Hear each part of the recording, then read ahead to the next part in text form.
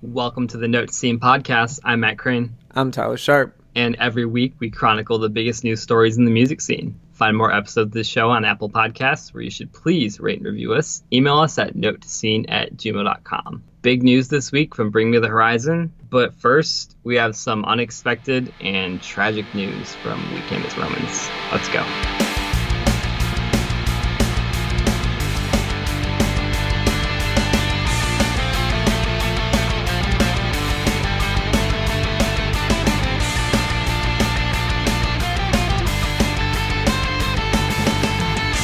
So we were getting ready to record this podcast, and we had a bunch of listener questions and stuff we wanted to talk about. And we were hit with this huge news today, right when we were all ready to go, that Kyle from We Came as Romans passed away. It's been a crazy day. It's kind of hard to describe the feeling when news so unexpected just hits you. Right? It's just like this wave of all these different kinds of emotions just go running through your head right off the bat. And when it's someone who, it's even weirder when it's someone who you may have likely never met before, but has had an impact on your life in some way. It's so difficult to process, and no one saw this coming. Yeah, totally out of the blue. And like you said, this one's even weirder for me because I kind of knew Kyle. I mean, it's been 4 years. Like, last time I talked to him was at an after party like 4 years ago. Really nice guy. I think mainly in the band I usually would talk to Glass, if anyone. But I did talk to him, and he was a nice guy. Cause of death has not been revealed yet. No, as far as I can tell. Yeah, unconfirmed. Every major news outlet, from CNN to People to Fox News to Billboard to Rolling Stone to USA Today to even Pitchfork, reported on this. Isn't that crazy? CNN. I mean, literally every outlet except for the New York Times has reported on this today. It's so sad it takes a death for that to happen. And that's my thing. CNN, I understand why CNN's not going to cover We Came as Romans unless it's a death. I can kind of understand that. But Pitchfork, I got to ask how you feel about this, because here's a site that not only ignores the band, ignores the whole genre. Yep. And joking, and mocks it. Yeah. But then when he dies, all of a sudden treats him with respect and writes about it. Does that bug you at all? I'm not sure how I feel about it personally. It definitely bugs me, but I get it, man. You and I come from that world where right. It's that editorial world where your personal and your company's success is based off page views. That's what it comes down to. And it's really fucked when you have a site like Pitchfork who just completely lambasts our world, just because they're a war program. And I'm going to throw Rolling Stone in there too, because they reported it. And there's no reason Rolling Stone couldn't have covered this when they had, a top 10 debut album. Rolling Stone could have ran an article. Hey, look what's going on in metalcore. You know what I mean? There's no reason Rolling Stone has ignored this band forever. So it doesn't totally bug me, but. Because I understand. Because then if Pitchfork doesn't cover it, then you kind of look like assholes that way too, right? Yeah, you're like, you're going to ignore him this far, even when a guy dies. Yeah, it's a bit of a lose-lose. Tyler and I are media guys. These are weird media feelings you might not understand, but we're just having journalism emotions right now. For sure. When it comes to mainstream outlets, it's kind of like if one domino falls, the rest of them are bound to fall. Right, like we saw the first USA, one was USA Today. They ran it, and then CNN picks it up, and then Fox News. Right, and then we know that the rest of them will eventually get it because that's their competition. If they post about it, then they have to post about it. This is wild, man. This is just... We're gonna I kind of want to, just for some clarity, go through a couple things, but we're gonna express how wild it is to us. But okay, so August 18th, he tweeted, "Will I remember, or will I be lost in loving eyes?" And then a few hours later, he tweeted, "Fucking great," and that's his last tweet. Yeah. So that first tweet, or the second to last tweet that he sent out, I can't remember what song it's from, but it's a song off their last album. Yeah, I can't remember the name of the song either. But then the fucking great. It's very peep like kind of eerie, right. How similar they were. But your last tweet being just fucking great, that looks concerning. But so this comes from TMZ. Sources close to the situation tell us Kyle was transported to a Michigan hospital on August 19th and pronounced dead this Saturday morning. His cause of death is still unclear, pending a toxicology report. So what I find weird about this is, what is today, Saturday, August 25th? Yep. And he went to the hospital, according to TMZ, August 19th. Right. The band, they've been silent on social media for a week. If you look at all the member Twitter accounts. So that kind of confirms TMZ's story here. Like, something happened a week ago, or August 19th, and the band and all of their Instagrams and Twitters, they've all been silent for a week now. Right. Yeah, we can assume that the two are correlated. Yeah, it seems like they've kept. I mean, he didn't. They've known shit's been bad for a week, and they've kept it under wraps. Which that's not any shots. I mean, that's out of respect for the family, out of respect for him. Maybe that's just what they wanted to do. But again, that brings me just back to the cause of death, and I hate to even. Of course, you hate to speculate, but I like to be honest with everyone on the show. My head instantly went to suicide or OD, and I'm like, this kind of sounds like a OD type situation. I mean, and again, I have no knowledge. I just piecing together what I've seen is, he was rushed to the hospital, on August 19th, and on August 25th, he was pronounced dead. It's just, that the night before that, he tweeted fucking great. It just doesn't look good. It looks like it could be that kind of a situation. Yeah. It's really sad. Yeah. Especially when we don't know the cause of death right off it's not revealed. Nothing is confirmed. I don't even like to go there. I don't even like to put my headspace in that, and it's so hard not to, It just smells like it. It's just, for me, at least just in my dealings and working in this industry, it's just like you kind of see the writing on the wall. And I know you don't like to go there, but I just I can't stop my head from going there. Yeah, so it's hard. I just try to be honest, Like you and I try to keep these conversations on the show just like if it was just me and you on the phone. And how I talk on the phone, and I'm not going to try to hold Absolutely. back. Yeah, that's what this is. Just a conversation. Did this take you back to Mitch at all? Mitch Lucker from Suicide Silence? I mean, that was the last one, right? From our world. I mean, well, Tyson from Scary Kids died. And, right. But that band a bit of a different era. Yeah, that band had kind of been lost to history in a weird way. And when he died, it was almost like people remembered that was the band. But yeah, I'd say since Suicide Silence singer Mitch Lucker died, that's what it just took me back to that. That's the only thing I could compare it to. And I was just like, man. And I just remembered what a big deal that was. And I mean, this is that same level. This is the scene. We haven't lost such a big player and a big scene band. In such a long time. Pretty much since then. And those two bands rose up together. They obviously weren't in the same genre, deathcore, metalcore, whatever you want to call it, right? But they were associated with that Hot Topic rise of the second golden era. Same time period. Yeah. So to plant a seed, I really loved that record. For me, I felt like the band always had a message to their music. Mm-hmm. And when I listened to it, I got a sense of exploration and wonder, and there was something about their music to me that was confronting sadness, but in a hopeful way. Absolutely. And my favorite line Kyle sang, and what kind of encapsulates what I loved about We Are at that time, was our lives are over at so many moments. Our lives were over at so many moments, and now they're all just beginning. Right. They were in such bad places, but now everything is so great. And that's one of the great sing-scream transitions into, where I have never been so consumed, and I've never loved it more. And then back to the great Scream Sing transition to Live and the love of my brothers, and spilling back all that anyone has ever spilled for me.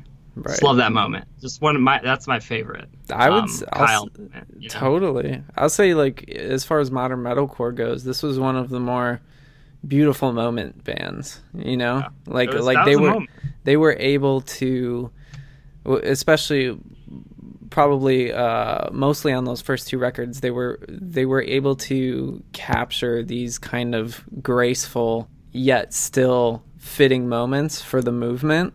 And lyrical, as far as lyrical themes go, I think it gave a lot of kids hope. Yeah, there was hope to their music. It had a message, and it did make you feel like if you were in a bad spot and you heard this record, it didn't make you feel good, but it made you feel like, okay, like there's something else out there I can reach for. You know what I mean? Yeah, like, man. They lit a path with their music. Right. They didn't give you the answer, but they were lighting a path to maybe where you could find hope. Right, exactly. Yeah, I was in right around when To Plant a Seed came out, somewhere around that time, and not a lot of things were going too good, and without getting too personal, I was in a really bad spot. That the lyrics on that first record really did help me a lot to kind of see things through a different light. There is the closer on it is called An Ever-Growing Wonder, and there's a lyric where he says, an empty cup cannot fill another. I have spilled all I have to make things better. And that moment, kind of like you said, they light a path for you, to get to where you can make things better. And that line helped me realize that if I can't make myself better, then there's no way I can help anyone else or do anything for anyone else. Like if my glass is empty, then I have nothing to give to anyone else. So I have to focus on me before anyone else. And that line helped me understand that for the first time in my life. Yeah. I mean, that's sort of Kyle when he sang it was empowering in that way. I mean, his voice was so unique, and you knew it was his. Yeah, I mean, it's so high pitched. You know what I mean? It's way up there and unique, and it's just very empowering when he sang like that, because he can make you. It wasn't telling you everything's fine and going to be okay. It was saying this is bad, and there's another place over here you can go if you want. Absolutely. Kind of what you can take away. Those first two records, man. Yeah. Oh.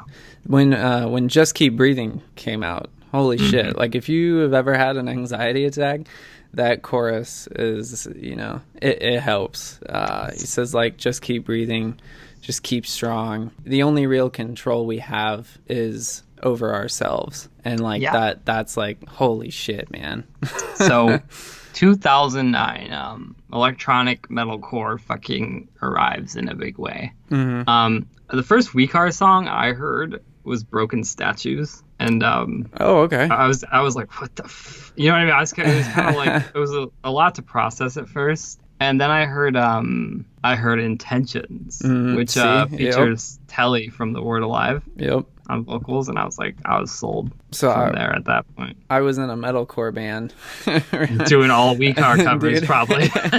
All We Car and Asking covers. I was in a horrible, I was in a horrible genericore band, and I remember we were tossing around song ideas, and I sent that to our group chat that we had on our shitty old I don't even remember what phones we had, but they weren't iPhones, and I sent that to everyone, and I was like, this is the vibe that I want. Because that song comes in so hard, man. Like it comes out of the gate swinging so heavy. And I love how they were able to create such suspension and elevation in that early material that really separated it from the rest of modern metalcore and the risecore wave. So, like We Car, The Word Alive, at Skylit Drive, Sky Eats Airplane, Attack Attack, Color Morale, Miss May I, Mice, like all these bands come up in 2009, like, and really start, heating up. And they're like this, they're kind of all, they tour together. It's kind of like a clique. Like they all were kind of touring together, collaborating and working together. And it gave us like this, for people like me at least, this good alternative to like the neon pop punk that was dominating the scene at the time. This was like kind of my escape. like I was like, oh, what's up with the word alive and We Are? You know, like it was kind of like this underground resistance, you know, this electronic metalcore thing. And it was, you know, when people say, it's funny, like a lot of people describe We Are as electronic metalcore. They used all strings, you know, so it was very more ethereal as opposed to like the Attack, you know, Someday came suddenly and First Asking record. They could be more symphonic at times, but you got songs like Broken Statues where it's keys. I mean, they had a prominent keyboardist. Totally, you know? Yeah, for sure. But it definitely felt, you know, maybe they were like unique. Symphonic metalcore. Yeah. So of all these bands, though, and I remember tracking this at the time, To Plant a Seed was outselling all the other bands' records on the chart. It was on the charts every week. Like, it was low, but it was there every week. It just kept selling and selling. Like, that was the big one. And then at some point, I don't know, you might remember this better than me if it was a deluxe edition or something, but To Move Is to Grow became like a huge single for them. They re-released To Plant a Seed with To Move On Is to Grow and a special edition DVD, but with To Move On Is to Grow added to the record, and that became kind of like their pinnacle song. And that song, you know, all of a sudden, you know, they're contenders now. Like once that song takes off. Totally. I remember looking about a year or two ago. I haven't looked today or no, but I'm pretty sure To Move On Is to Grow is their music video with the most views on YouTube. So after all this, the hype for a follow-up was like fucking huge. I mean, to say the least. And I remember the day Alt Press premiered the first release single, Misunderstanding. Yep. And it was so huge and heavy. So fucking massive, man. I remember it, and I was slightly disappointed. And it's still not one of my favorite like We Are songs, especially off that record. I love that album. I bought it the day it came out, and I was all on the hype train. But yeah, I remember being slightly disappointed in it, and I was kind of concerned for the record because it's way more heavy than it is way melodic. In your face. Yeah, and I don't know why at the time I was so about it. I was like, oh yeah, like I was just waiting for it. It was just like charge up, boys. You know? So Understand What We've Grown to Be sells 19,000 copies first week in 2011. That's a smash. I mean, that for a metalcore band, I mean that they sold exactly what Falling in Reverse did, you know, like that year to put it into perspective. I mean, they're huge. We Are become an institution at this point, I'd say. You know, Taking Back Roots sells 26,000 copies in 2013. They're now one of the biggest scene bands at that point. 26,000. I mean, you look back at this time and you would want to say Attack were the biggest electronic metalcore band ever, but We Are were there outselling them at every point. You know, the Attack records sold, I think, 15,000. You know, I think copies first week. Yeah. Because didn't Self-Titled do 20? No, I'm pretty sure it did. Attack Self-Titled did maybe 15, and I think the follow-up did 17. Yep, you're right. My bad. So that my point being is you might look back and be like, Attack maybe we're just more part of the conversation, but We Are were smashing them. Absolutely. 26,000, they were just crushing them as far as sales go. Yep. At every point. So in 2015, they still managed to sell 22,000 copies on that self-titled record, but that's just when everyone flips on them. Yeah. Everyone's done with the band at that point. I won't lie, I jumped ship. Oh yeah, was the record bad? I mean, I don't, you know, it just kind of felt like a worse version of Understanding. And metalcore was kind of coming to an end. Yeah, you know? Every band was making their pivots in different directions, and We Are just kind of felt stagnant and released a worse record than they did before. Whereas, you know, Of Mice and Men changed their sound, Bring Me changed their sound.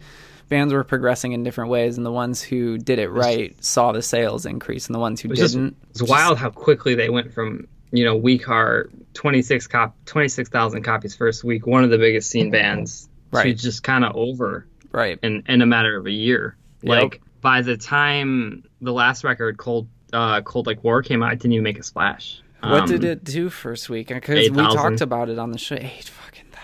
It was like so over, remember? And we barely got to talk about it on the show. And it's just crazy how fast it ended for the band. And I almost kind of want to give that record another chance now. I was listening to it a bit today. Yeah. Cold Like War is a pretty good song. I was trying to remember the singles because there was one that I actually really liked. I didn't really like Wasted Age. That was the throwback metalcore song.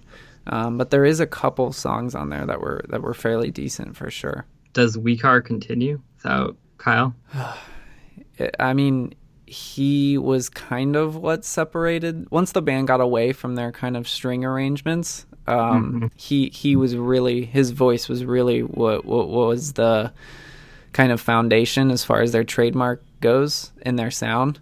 I don't, especially with the sales of the last album, I'm sure they're going to get some offers and stuff to come back, but I don't know if they will. Yeah, it would be weird to replace them. It would almost be too, It would, and you don't want to go forward as just a metalcore unit with right. David. I mean, as the front man. They were gonna have to pivot their sound way hard. You would have thought the move for them was to use more Kyle and less David. Exactly. Let's do something, know. But I could see them. They do have another band. It's like a hardcore band, and I think Kyle was the only member of We Car that wasn't in it.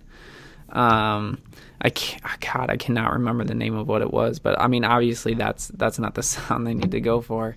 I hate to even say this, but getting a new vocalist sometimes it's controversial, but sometimes it creates enough news that it actually works out for the band. It can help them out. Like, you think about Suicide Silence, you would have said they should have ended the band without Mitch, but they got a new vocalist. They put out a good record that people liked. We don't need to talk about what happened later on, but Doris. Oh my goodness! But of course, no. So the potential for them if they want to stick around. There is a path. The hardest part is that this band was on the steep downslope when this happened. I could see, I don't even know what the move is, because the move is to go forward only with Dave and do full cleans, but I don't know how that would turn out. I don't know what the logistics of this band's future looks like. So I'm gonna say no. Aside, I just want to say rest in peace, Kyle. Absolutely, he was a nice dude. I feel terrible for his family and his friends and the band and everyone.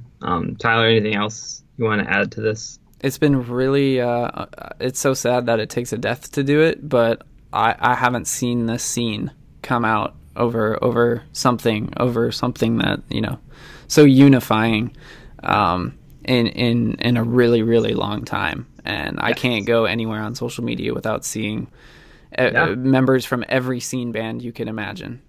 For the Fallen Dreams, Ronnie. Ronnie. You name it. That bands have weighed in on it, so it is cool to see the response and all the love from the scene from something like this. But rest in peace, and thank you. Definitely. All right, Tyler. Let's move on to our main story, our intended main story this week. Bring Me the Horizon announced their new album Ammo out in January, and they released a new single, Mantra, along with a new music video. We've been waiting for this one for a long time, if you've been a Note Scene listener. There's a lot to unpack here, Tyler. So I want to start with the song Mantra first, Tyler. Okay. What do you think of Mantra? Give it to me. So there's a lot to say about Mantra. It's a rock song. It is not the dark pop pivot that you and I think we're hoping for. Mm-hmm. It is a active rock. I don't know if I'll say arena rock, but I'm sure that's what they had in mind for it. Comes in hard drums, hard riff right out of the gates, and then it busts into that super low end fuzzy ass active rock riff that just kind of hits you right in the face. It's very reminiscent of That's the Spirit, and I can't help but laugh every time Ali says the new record isn't going to sound anything like That's the Spirit when they basically just released Happy Song Part 2. The verses cook. I'm a big fan. I'm a big fan of the verses. I love the pre-chorus. It gets very light there. There's some suspension in the melody, and then the hook just doesn't deliver. I know I'm on the wrong side of the fence when people are talking about the song, but it does not hit and it doesn't hook like it needs to. It is too lackluster for the amount of buildup that the song cooks in the verses. And that concerns me for the song's longevity. Yeah. The bridge is one of my favorite Bring Me the Horizon moments of all time. It is a very top 40 kind of Spotify core instrumental bridge. And they I don't even know if Ollie actually sang the falsetto moment on the end of those two lines in the bridge. I could see that being a completely different person, because if you watched any of their secret set at Leeds, it's all that whole moment is backtracked. He just gives the mic to the crowd. Like, there's no fucking way that guy can sing. I mean, this band, they're the king of backtracks. Absolutely. He's not a singer. He never has been. I don't even. You know what I mean? I don't even think there's a way to doctor up a recording from Ollie Sykes to make it sound like that. Ollie can't really sing. I mean, in a studio, they can squeeze something out of him and make it work. Exactly. So, regardless, bridge, absolutely incredible. The chorus does, regardless of what I have to say, and it doesn't come in hard enough, it does have some sort of, return factor for me. I do come back to it a little bit, especially when the mantra part comes in. And listeners, Matt and I have just said mantra to one another at least 100 times since the song has come out. Last couple days. Mantra. Mantra. And then the riff comes in, right?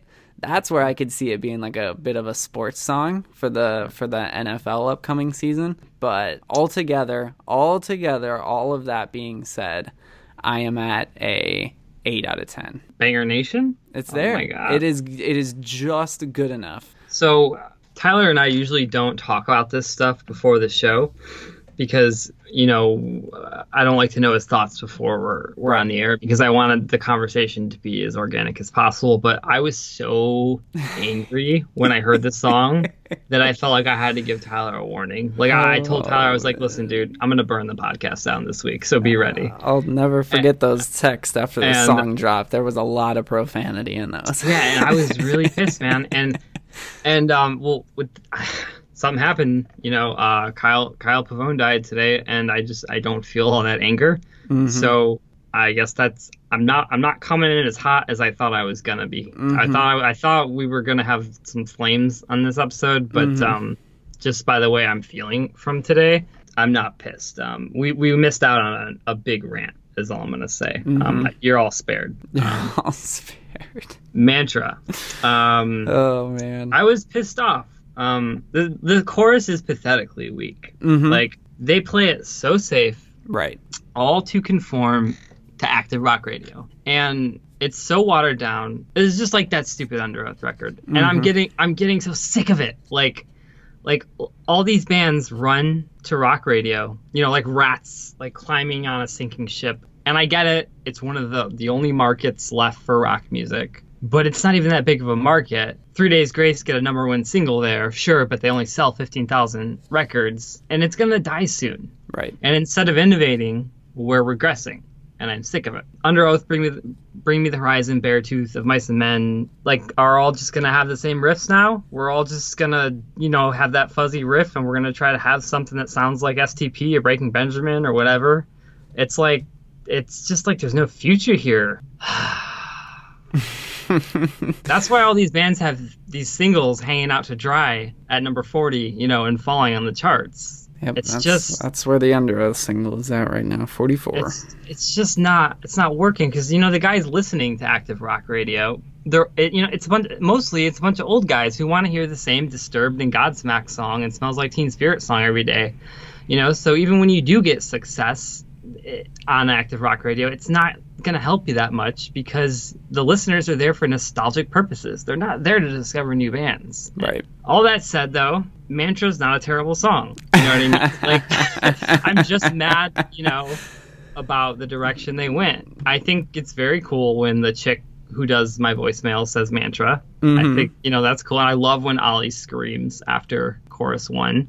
I'm with you on the verses. I think the verses are okay. You know, it's not the worst song. It's good FM radio fodder. Sure. I'm just so disappointed that this is what we're getting is good FM radio fodder. You know, I can nod along to a good truck jam. You know what I mean? But I was expecting more from Bring Me the Horizon. Right. We wanted Doomed Part 2, right? We wanted some sort of progression that could put Bring Me on alt radio, because that's the next step. So it's flipping. I'm at a 6.5 to a 7 out of 10. Wow. I'm in that range. I'm flipping. I haven't landed yet. Fine, we'll just give them the fucking 7. They can have it.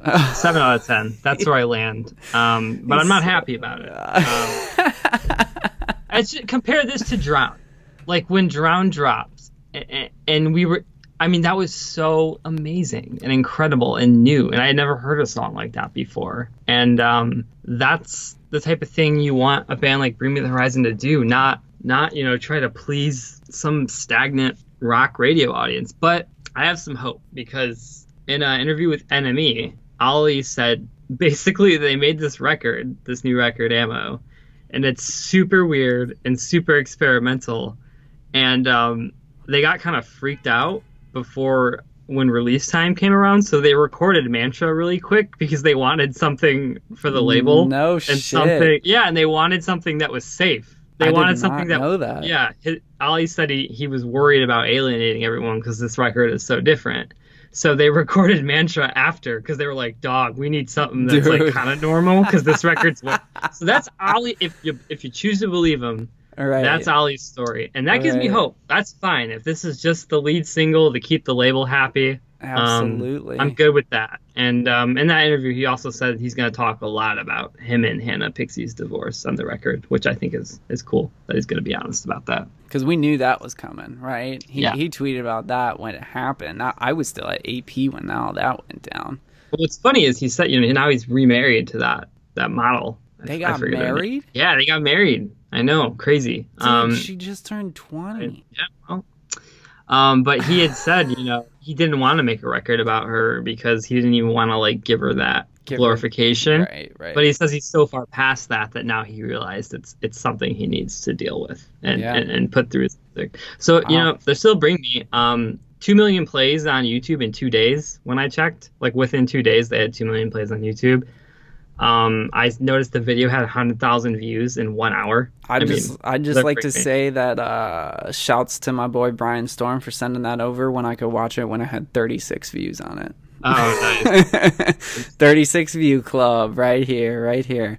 I think that thing's going to shoot to 10, no problem. 20. Mm-hmm. We'll see how far this rides. That's the still thing. Bring Me. Everybody wants to see an Ollie video. And the video's gorgeous too. It's fucking weird as hell, but they made it look gorgeous. My worry here is longevity of the song.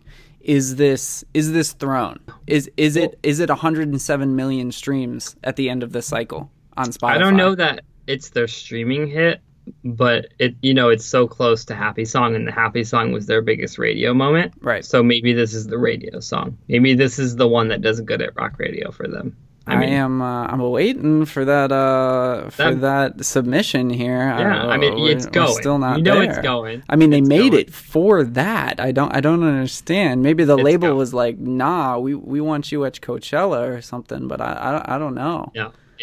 That song literally exists to be on radio. It'll be submitted if it hasn't already yet. And I could see it doing good. If Happy Song did good, this is right along those lines. Maybe they get a top 10, top 5. I hope so, man. I want. This is the last band we have. Yeah, this is it. So the album art looks cool. I like the Ziploc bag with hearts painted on the blank CD. That's a cool. I really like that. It looks cool. We just everyone's just gonna Post Malone the shit out of everything now. Well, huh? I wonder, is that gonna be physical media too? Do you know? Or is that just a digital? I would picture? assume so, but I still never found out. I never saw a physical copy of Beer Bongs and Bentleys, so I couldn't tell you if. It's a cool look. A CD in a Ziploc bag with hearts painted on it. I like it. It's very, very emo, very MySpace emo. Yeah. So the last record, That's the Spirit, came out on their major label Columbia Records. This album is coming out on Sony Music in the US, and RCA Records UK in the UK. So that's interesting to me. Columbia is like probably the second biggest record label, like after Atlantic. Yeah. So break that down. Break that down for us, because I don't even know all the details between RCA, Columbia, Sony. Sony Music owns Columbia and RCA. Oh, Sony owns Columbia and RCA. Okay, Columbia is the second big. I mean, they were the biggest label for a while, but now I think they're probably the second after Atlantic, or maybe even third after Republic. Because Republic, Drake, Ariana Grande, right, that's a big year for them. But Columbia, that they have that's Sony's like premier label. For sure. That has Beyonce, Adele, Springsteen, Harry Styles, Chainsmokers, LOL, Lil Xan, and now they're not on. This record's not coming out on Columbia. It's coming out on the broader Sony Music. The next level. Well, I don't know. It's not the next level because they put their best artist on Columbia. So I'm like, do they not want? Do they think they're not? Is Bring Me not worthy enough to them anymore to be on their flagship? It's very strange. Like, you know what I mean? You don't often. There's not a lot of bands who come out just on the parent company, Sony Music. You don't see that often. That's usually concerning. Makes me wonder, did they not get along with the people at Columbia, or I mean, this band is not the easiest to work exactly. with. So I wonder. I hope they didn't shoot themselves in the foot here. Yeah, because it's almost like you could get kind of backwatered, onto the big parent company label. Yeah, you get fucking shelved. Now you don't have the crack Columbia team, that works on Beyonce releases working on your release. Right. I mean, there was money put into this. For sure. It's Sony. We can already see it. We can already see it in the music video, the rollout, all the posters and shit all around the world. Sony headquarters is made of solid gold. I mean, you know what I mean? Just being on Sony, you're going to get money. Yeah. But I just thought that was concerning that it's not coming out on Columbia again. Man. Yeah, for sure. Long lead time. I don't like it. I hate that shit too, man. But they want that single to burn, man. I wonder if they want 2 singles to burn. January, though, this feels like what Fall Out Boy did with Mania. This feels like a really long time, man. Mm-hmm. I know. Could you imagine if it gets delayed? Oh my God, that can't happen. That can't happen. Not this band. Not BMTH. So That's the Spirit debuted at number 2 in the U.S. and sold 55,000 copies first week, and it was huge. Mm-hmm. To give you a comparison, Paramore just sold 56,000 copies first week on their latest record. Sempiternal did 27,000 copies first week on Epitaph. There Is a Hell did 20,000 copies first week. Suicide Season debuted outside of the top 100, so it didn't really have a big debut, but it got hot really quick and it started selling huge. Right. But I did not realize That's the Spirit went gold in the U.S. this June. Oh, wow. I know. I did not know that. I did not know that. And was it old school? It wasn't old school. I'm not sure. That's with streaming, right? Yeah, probably with streaming. Okay, but for still, sure. That we know they sold a lot of records. Oh, no. Like the cycle. This band is the biggest they've ever been right now. Yeah. So That's the Spirit went gold in the U.S. in June, and also Sempiternal went gold in April. Wow. Okay. They're a band with 2 gold records now. Right. That puts you on another level, Like the Used have 2 gold records. It's funny how they're still considered. We still can't call them a breakout band yet. 2 gold records, and Brand New only have 1. Right. You know what I mean? Exactly. Exactly. That's huge. And Suicide Season's probably sold quite a few copies. So that's just crazy to think that they're a band with 2 gold records now in the U.S. Let's talk about the video, Tyler. Man, there's so much shit that goes on in this fucking video. You like it? I mean, it's whatever. I'm not into the weird kind of outlandish aesthetic that seems to appeal to the kind of younger millennial audiences, as far as that fits the Bring Me aesthetic as far as their social appearances go and whatnot. So this video is not for me. That being said, it's wild, man. You got Ollie's looking like a SoundCloud rapper.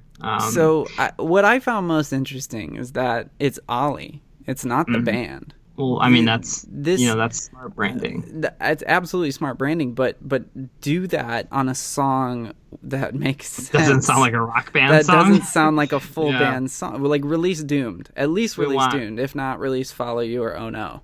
We want Ollie over some 808s and some synth. Absolutely, man. Like, let's get that. I got a top question. 40 This isn't that expensive video that they were shooting where pictures leaked like a week ago when there was a crane and a whole set outside and everything. Did you see those? I was thinking that it was because Ollie's dressed in the same suit. Okay, all right. I didn't see any outside stuff. They shot the artwork. They did. Okay. He's wearing the same clothes. I think that was all on the same street for that video. I mean, and I didn't see any street scenes in this video, so I'm wondering if there's another even bigger video yet to come. I'm so interested to hear that second single, man, because if this is the only song that they pivoted for active rock, right. And we'll see how hard we get burned. I get burned for listening to Ollie, but we'll see. Yeah. But those were his words. So they look like a SoundCloud group now. That UK tour flyer looks like a fucking Suicide Boys promo. Dude, straight up. The black, man. The black contrast, the lighting. Yo, it's funny. I mean, it's okay though. It's gonna work. I mean, get your aesthetic, man. Get that paper. They announced a big US tour. These are some big rooms they're playing. Still playing Aragon in Chicago. That's a 5,000 cap. 5,000 cap. They're playing the Fillmore in Detroit. That's a 3,000 cap. They're playing the Forum in LA, which is a 17,000 cap. No shit. I don't know. I don't think they'll fill that out, but we've seen them draw close to 10,000 in LA before. Dude, with the Under Oath and Bear Juice show. So if they in that demand, right? They haven't been back in so fucking long. That was the last time. Yeah, so they could I could see them drawing, and LA is the biggest touring market, for those you don't know, and I could see them, drawing 10,000 kids to the Forum. That 10,000. You think they could do 15? I don't know, man. I don't know. That's a little up there. I mean, this whole cycle is gonna burn a while. 10 to 15, they could probably pull that off at the Forum, which is crazy. That's fucking wild. I don't know, but who knows? The demand is certainly there. Did you see them at Reading in Leeds? They opened with Mantra. I saw, yes, I did. And people knew the words, man. The crowd already knew the lyrics. Yeah, that's the first thing I noticed. They all knew the fucking lyrics. They're still Bring Me. That's the takeaway here. Absolutely. They still get all the views. Their fans are still the craziest. That crowd fucking knew. I found another video angle that was up by the barricade, and it all looked back at the crowd. Yeah. And, dude, holy shit. Especially when they played Drown at the end, because I'm pretty sure that's what they closed with. Oh, my God, man. That song is like the ushering in the new era of the world, man. It's such an anthem. It's definitely the best song we probably got post 2010. That's the best scene song? I don't know. I'd have to go back, but I'd say definitely at least, like, if we're going to put a cutoff at 2010, Yeah. Would you go far back as 2008? 10 of the last 10 years? The best scene song? Maybe. I mean, I think it's absolutely in the top 5. I'd say solidly in the top 3. I'd have to think about it. Absolutely in the top 5. But yeah, I don't know. I'd have to think about number 1. Anything else, Tyler, on Bring Me? I mean, like, listen, like, 2017 was a terrible year for the scene. And, Tyler and I have said this whole time, 2018 is the year it has to be saved. Like, Bring Me the Horizon and Pierce the Veil, A Day to Remember, the big 3 should all be releasing new albums this year. And if anything could jumpstart the scene, it's that. Well, right now we're putting it off till 2019 because that's when this record drops. Yeah, I know. But at least we'll be getting singles and videos and activity. Sure.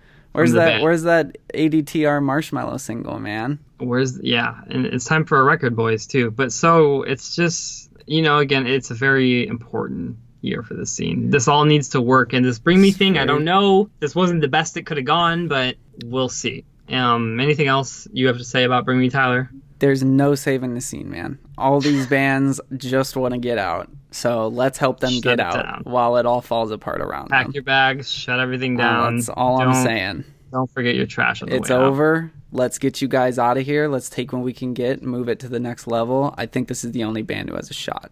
All right, so in other news this week, it was great to know that Fall Out Boy still fucking suck.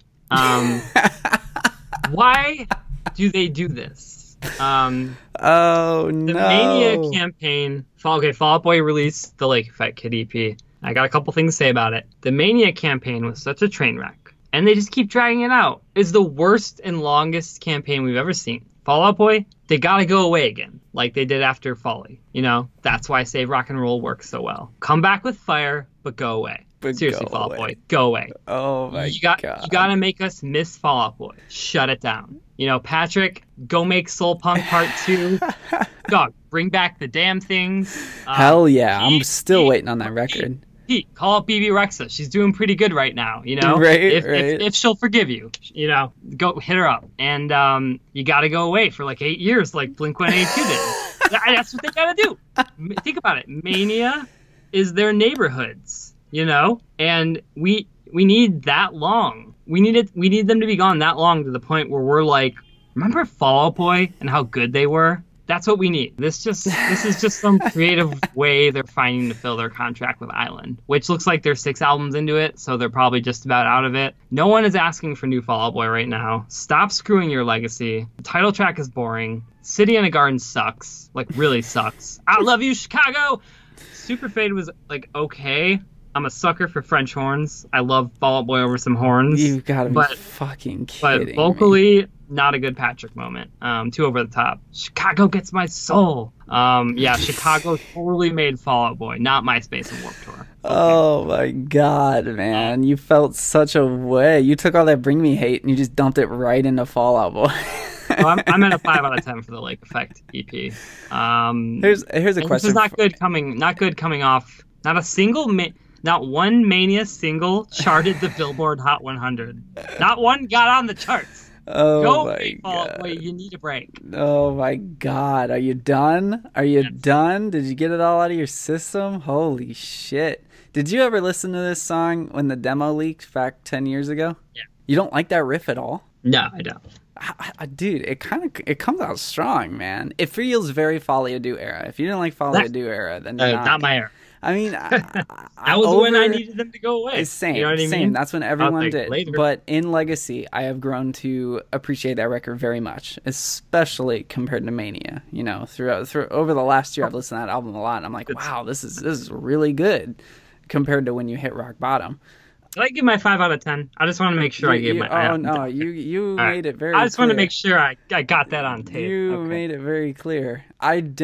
I think this song is fine. It's exactly the same as the demo. They just re-recorded it, gave it a little sheen they put over it, and they just dropped it again. It's fine, whatever.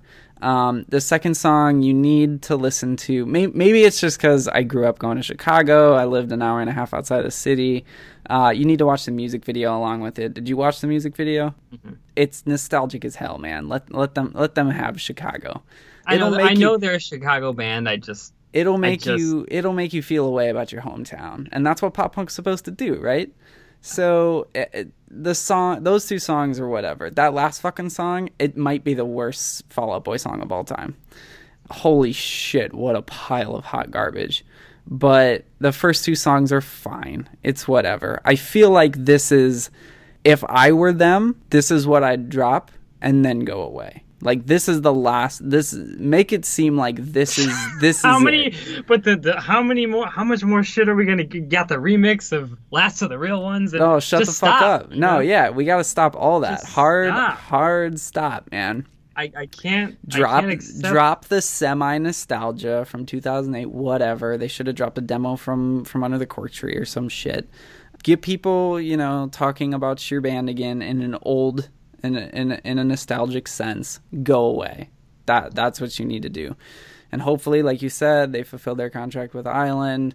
I don't know anything about that, but hopefully they did that, and I really hope they don't start their own label or some shit. The problem is that these guys are aging, man. Like, they are not who they were 10 years ago. They're not who they were 5 years ago when they released Save Rock and Roll. It's becoming more and more difficult for them to gain traction on alt radio, let alone top 40. I say bullshit because Blink did it just fine. Blink did it on alt radio. Blink did it on alt radio for sure. Absolutely. Yeah, that's what Fall Out Boy needs to do. They need to do the Blink thing. They need to go away as long as Blink did, to the point where we're dying for more Fall Out Boy. Because we could, if they're gone for 7 years, that's when you start, Dude, they're gonna be coming up on like 50 at that point, man.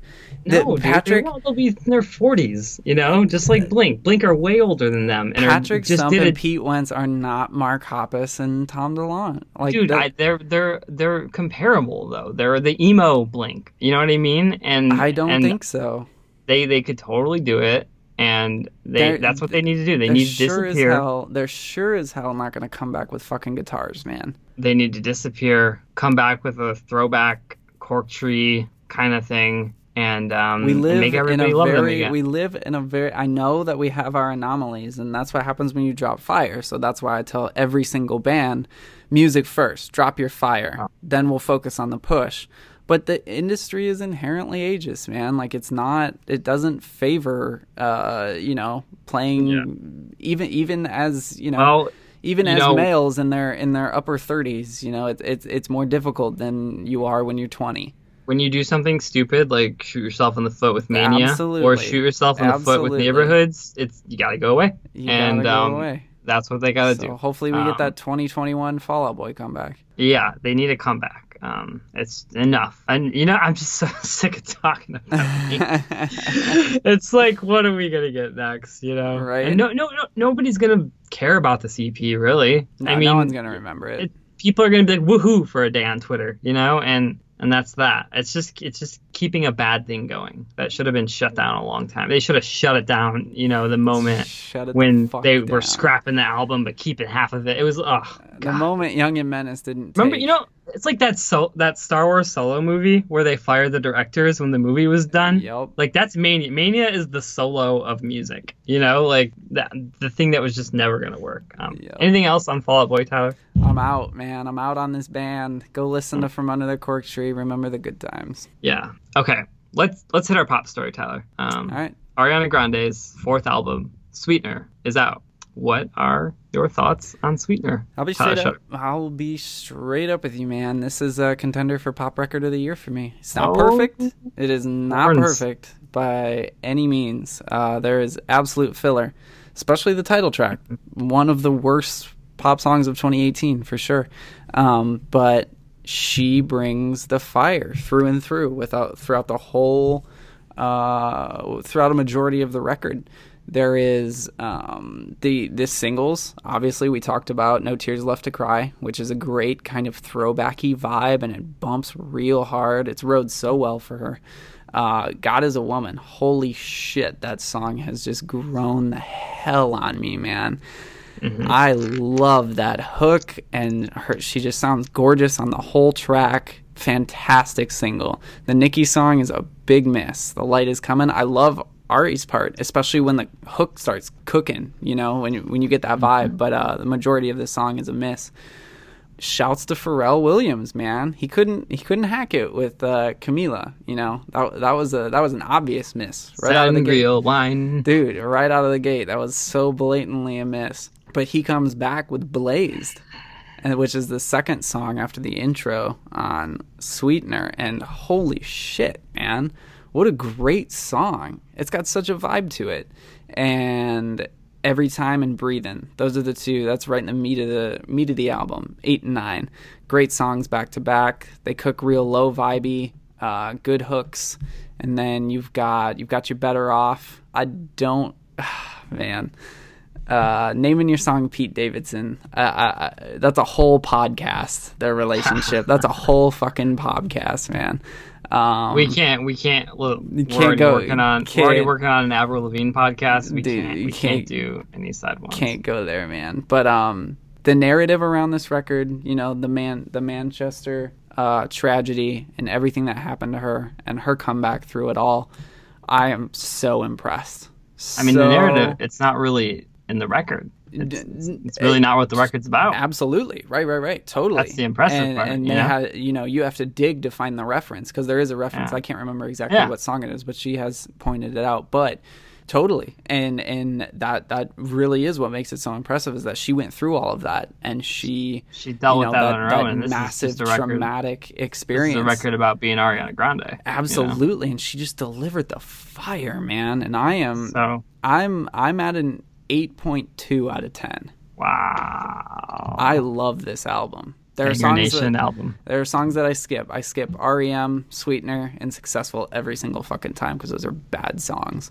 But there's 15, and there are a lot of good ones. So I had a weird kind of journey with this album. Mm-hmm. I wasn't pleased at first listen. I was disappointed because it's like this record's kind of missing the highs, the high highs of Yours Truly and My Everything. And I totally disagree with you on Blazed. I really don't like that song. Like that Neptune production sounds so dated to me. Just like mid-period Timberlake. Just get out of here with it. Come on. I really don't like that song, so it set me up for a bad listening experience, I'd say, because I was just like, I'm not fucking going back to mid-period Timberlake Neptunes. And my favorite Ari, like I have two favorite Aris. I like mini Mariah Carey, who's belting over classy beats. Right. I love that Ari. And then I love electronic Queen Ari, who's vibing over icy synths with all the good effects. Mm-hmm. And that kind of explains why my two favorite Ari songs are The Way, which is just Mariah Carey, and Love Me Harder, which is just the emphasis of that electronic Ariana Grande. And she's not doing either of those things here. And I think that's what threw me first. She's not taking her vocal range all the way up there that much, which is fine, because the record is more like of a vibe. Yes. The first half was kind of rough for me, mm-hmm. but the second half you get into this very like almost Post Malone core, like Max Martin produced chill out vibe, like mm-hmm. real chill out vibes throughout this record. It's a good mood record for chilling. She's vocally restrained, which was something that threw me off first, but she's restrained to fit the mood of the album, which is good. Serve the song. The song. This record works better as like a whole piece to me. It's not so much about like the lead singles. It's like this record to me, it's like spending a fun evening with Ariana. Like that's what this album feels like to me. Songs I really, really like. I love Every Time, which is like this great Taylor Swift Reputation kind of track meets Mariah Carey. Totally disagree with you. I think Sweetener is an amazing song. Get the fuck love the out title of here. track. Good Night and Go. I love that song. It comes in sounding like Candy Paint. Sure. A lot of feels, dude. I love that song. Obviously, No Tears Left to Cry. It's just a banger. These are like, these songs. They're like really nice, like little gems to kind of spend the twilight days of summer with. Like these are like really fun little songs. Such ear candy, man. Yeah, so I come to a cool 7.5 out of 10. Cool, we're close. We're close. Messy moments that keep it from getting to that 8 for me. You know, like you said, there are some skippable moments. Pete Davidson and some other songs I didn't like. Cool. So sales. First record did 138K first week. Second record did 169,000 first week. Dangerous Woman did 175,000 copies first week. And this one is projected to do, I want to say, 232. 232? Okay. I want to say, for some reason I had 205 in my head. Yeah. Last time I checked hits, it was 232. Okay. That's wild, man. It's cracking 200,000 copies first week for the first time. So that's a big deal. And the conversation was at one point at the beginning of the last cycle, was Ariana over? Right. You know, because it stumbled out of the gates so hard. But that second half of the cycle came on so strong. And especially after her comeback, after going through that tragedy, I truly think she delivered in all the right ways. She's the biggest she's ever been. Tears, No Tears went to number 1 as a single, and God as a Woman seems to be working decently as a single and is on that path. So good. She's doing well. While we're on our pop story, Tyler, it's time to pick Song of the Summer. Can you believe summer's over? It's crazy, man. It's fucking crazy. Wild. It went by so quick. Another one gone. So there's a lot of contenders. it's interesting because this year we didn't have like the obvious like runaway. Like you had like that one summer there was Fifth Harmony, Work From Home. The other last year it was Despacito. Like just really ran away with it. Alexa, play Despacito. Oh my god! We didn't have like that one. There wasn't a Chainsmokers Closer. Right. And right. you had Zed and Maren Morris with The Middle, but that came out like way too early to be a summer song, right? As far as that burned all like through the fall and winter, As far as top 40 charts go, we're talking fucking Psycho and Better Off, man. It was Post Malone's Summer. Okay, I'm gonna go through what I think are the obvious candidates, and then you can cool. You can go through what you think are yours too. Cardi B, I Like It. Ella Mai, Boot Up. Drake, either In My Feelings or Nice for What? I think you gotta go In My Feelings at this point, man. Dude, you kind of do, don't you? Kiki, man. Yeah. Kiki. That fucking Drake, man. It's not right, fair. Right. Not fair at all. What about you? So, yeah, I'm gonna throw No Tears in there. I am gonna throw Better Off in there. Did you say that? I did not say Better Off. Okay. It's Better Off a little late. I think a little maybe. Late, but I felt like it. New York's been bumping that. We song, wanted it. Man. Okay. New York's it been to be. bumping that song. It is hard to escape it up here. Yeah. Okay. So those are the two I'll add. Okay.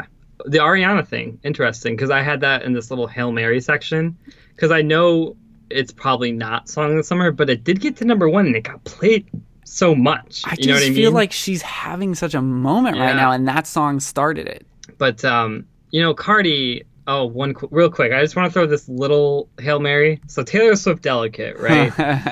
you got to give her shouts. You got to give the props because it had an impressive run in the summer. And what I realized is that song really took off like in June during wedding season. Mm-hmm. And it's almost like everyone was, like planning their weddings and they were like, oh, we can't only have Shake It Off, on our playlist for the wedding. And they're like, we hated the new record. Oh, this Delicate song's good enough. Fine. And it just took off. And I went to a wedding this summer.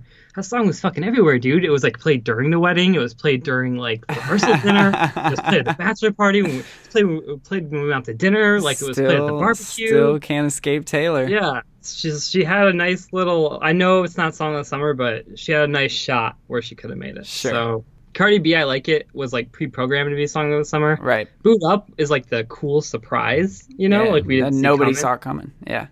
Drake, In My Feelings, it's Drake. Forever the Overcomer, man. It wasn't a surgical summer. No, it was not. There was no snipping going on. It's just annoying to me that Drake, he already did this with Hotline Bling and what's the biggest song of all time he released? Oh, the dance one. I can't remember what it's called. One Dance. He already did this. It's not. I almost feel like you got to put Drake in his own category. It's not fair. Just set him apart from everyone else because it's a given. Yeah, Post Malone, great summer song with Better Now, but maybe a little late to the party. What's your pick of all of these? God, man. When you look back at summer 2018, what's the song that it's weird because and is going to define it? Dude, the song that I heard the most was In My Feelings. Okay. And it wasn't even I wasn't listening to that song. It's fucking everywhere, man. It got turned into a meme. You can't escape it. Yeah. I think that is the answer. My personal song of the summer is much different, but I mean, as far as an all-encompassing song, winner? It's Drake, man. That's it. I'm gonna have to go with Cardi. All right, I love that. It bumped for a really long time, and I think that's why, like, you talk about hearing things bumping out of windows, like that's what I heard the most, like coming out of car windows, and maybe In My Feelings was just a little late, and that's why. But you could go either way. I feel like Drake, In My Feelings, Cardi, I Like It. I'm just gonna give the slight edge to Cardi because she's a smaller artist than Drake, and that's it. Song of the Summer. We'll do it next time. Good but God. Real quick before we go, Tyler, let's hit on the story so far. The Story So Far released 2 new songs, Upside Down and Take Me As You Please, from their upcoming LP, Deeper Dose. This follows Let It Go and all the fallout associated with that song. Tyler Sharp, real quick, what do you think of these two songs? Everyone is fucking wrong. Everyone is wrong. You're all wrong. These are incredible songs, and you're all ungrateful little pricks. that you're the reason why the scene died. Appreciate good music. Let bands progress. This is good for them. These are. I listen to these songs so much. I don't even know what to say about them. They're so mellow. They layered the shit out of Parker's vocals, so we know the whole record's gonna be like that. Wait, can I just cut your sentence? It's so mellow, and they layered the shit out of Parker's vocals. Like that could be a critique, if I rip that out of context. Absolutely, man. Like when it comes to the story so far, everyone wants that edge, man. Everyone wants that driving kind of angsty edge. Let these guys grow the fuck up, man. Oh, I'm so pissed at the response. I know this album isn't going to sell well. They did drop pre-orders before the first song, so I know they got that initial bump.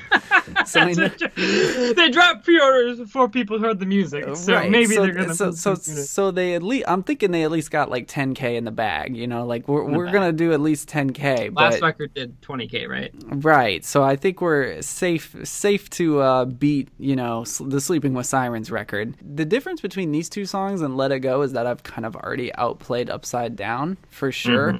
I am at a 7.9 on Upside Down. The one critique I have on that one is that when he says his melody on It's All Love Now, I'm like, oh, you could have came in a little bit heavier. Maybe not heavier. You got some minor critiques for this band. You could have come a little bit more on minor that hook and got me a little bit more tucked in on that. But the rest of the song, the verses, holy shit, man! How could you not? If you like good music, how could you not like that? These songs are great, and everyone else is wrong. So I am at a 8 out of 10 on Take Me As You Please. All right. For me, Take Me As You Please, this song can go fuck itself, man. Another stupid acoustic song about weed. Neat. We are New Year stoners. I'm at a 4 out of 10. I fucking hate this song. Upside Down, so bad, so bad, so bad. That's all I have to say. Well, this is my last Note to Scene episode. You're like I said, this is the ship you're gonna go down with, man. Did you see the Femme Pop Punk group by any chance? I checked for a minute and I got right on out. It's the meme of the mouse walking in and walking right out. That was me. Their fans are. Everyone's just shredding this music. I'm glad. Look, I'm happy for you, Tyler, that you're connecting with it. I don't understand because it's not that I just think it's not Story So Far. I just genuinely think these songs really suck. Like I think they're 4 out of 10. I cannot believe it, dude. Like I think from a pure song critic stance, I think these songs are great. I don't understand what everyone's missing. I mean, an acoustic song about weed. I just can't think of anything I'd rather not listen to. Get past the thematics of it. Dumb. Get past there. Overlook it. We know we ain't gonna get no life-changing shit from the Story So Far, man. Upside Down. Like I said, I'm glad you like it. That is just to me that's way worse than Let It Go. Like I had a problem with Let It Go. That makes Let It Go look good. Like that song is just such a hot mess to me. The structure these new songs of these are hurting my brain, dude. No, stop you processing everything and stop messing with your production. God, you're so wrong. Let bands progress. Let them do something. I'm the one, man. I'm the one for progression. Another one. I'm just not. Let's not drive the band off a cliff, okay? Dude, these are good songs. These songs could burn on alt radio. I don't think they're good enough. They don't even have to go to rock radio now. But everyone says they fucking suck because their fan base is a bunch of fair weather. Oh man, I'm going off. We're over time, man. We got to cut this before I say something I can't take back. Okay, I just want to say, this reminds me of the Wonder Years, what they did with Sister Cities. Totally abandoning their sound. That was cred bullshit. This is good music. But the thing is with Sister Cities, the Wonder Years fans were totally about that one. They loved it, and they bought that. They bought the shit out of that record. And this one, the fans are not about it. That's all I have to say. At least you and I both hated that record. Yeah, well, that's terrible. All right, we thank everyone for listening this week to Note to Scene. If you have any questions, send them in to notescene@gmail.com. If you enjoy the show, seriously, take a minute and give us a rating or a review on Apple Podcasts. You don't even have to write a review. Just give us the 5 stars, and we will love you. I think we deserve them. We deserve them, don't we, Tyler? I think so, man. Okay. Thank you. Go do that right now, please. See you next week.